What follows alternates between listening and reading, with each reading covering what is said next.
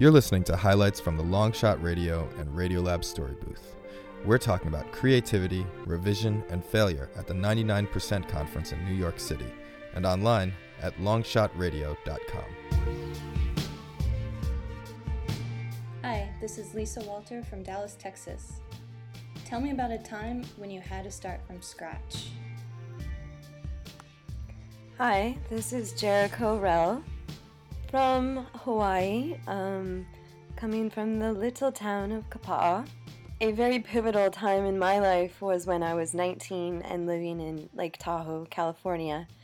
And I had dropped out of college. I was very immersed in the party scene there, and I decided that I wanted to change my life entirely. So I sold all of my belongings and bought a ticket to Hawaii. I had $200 in my pocket and a tent. It was the most challenging time of my life. And the most humbling. I remember sleeping in beach parks and in a cave. I lived in a cave for a while. And just through meeting people, everything started to fall together.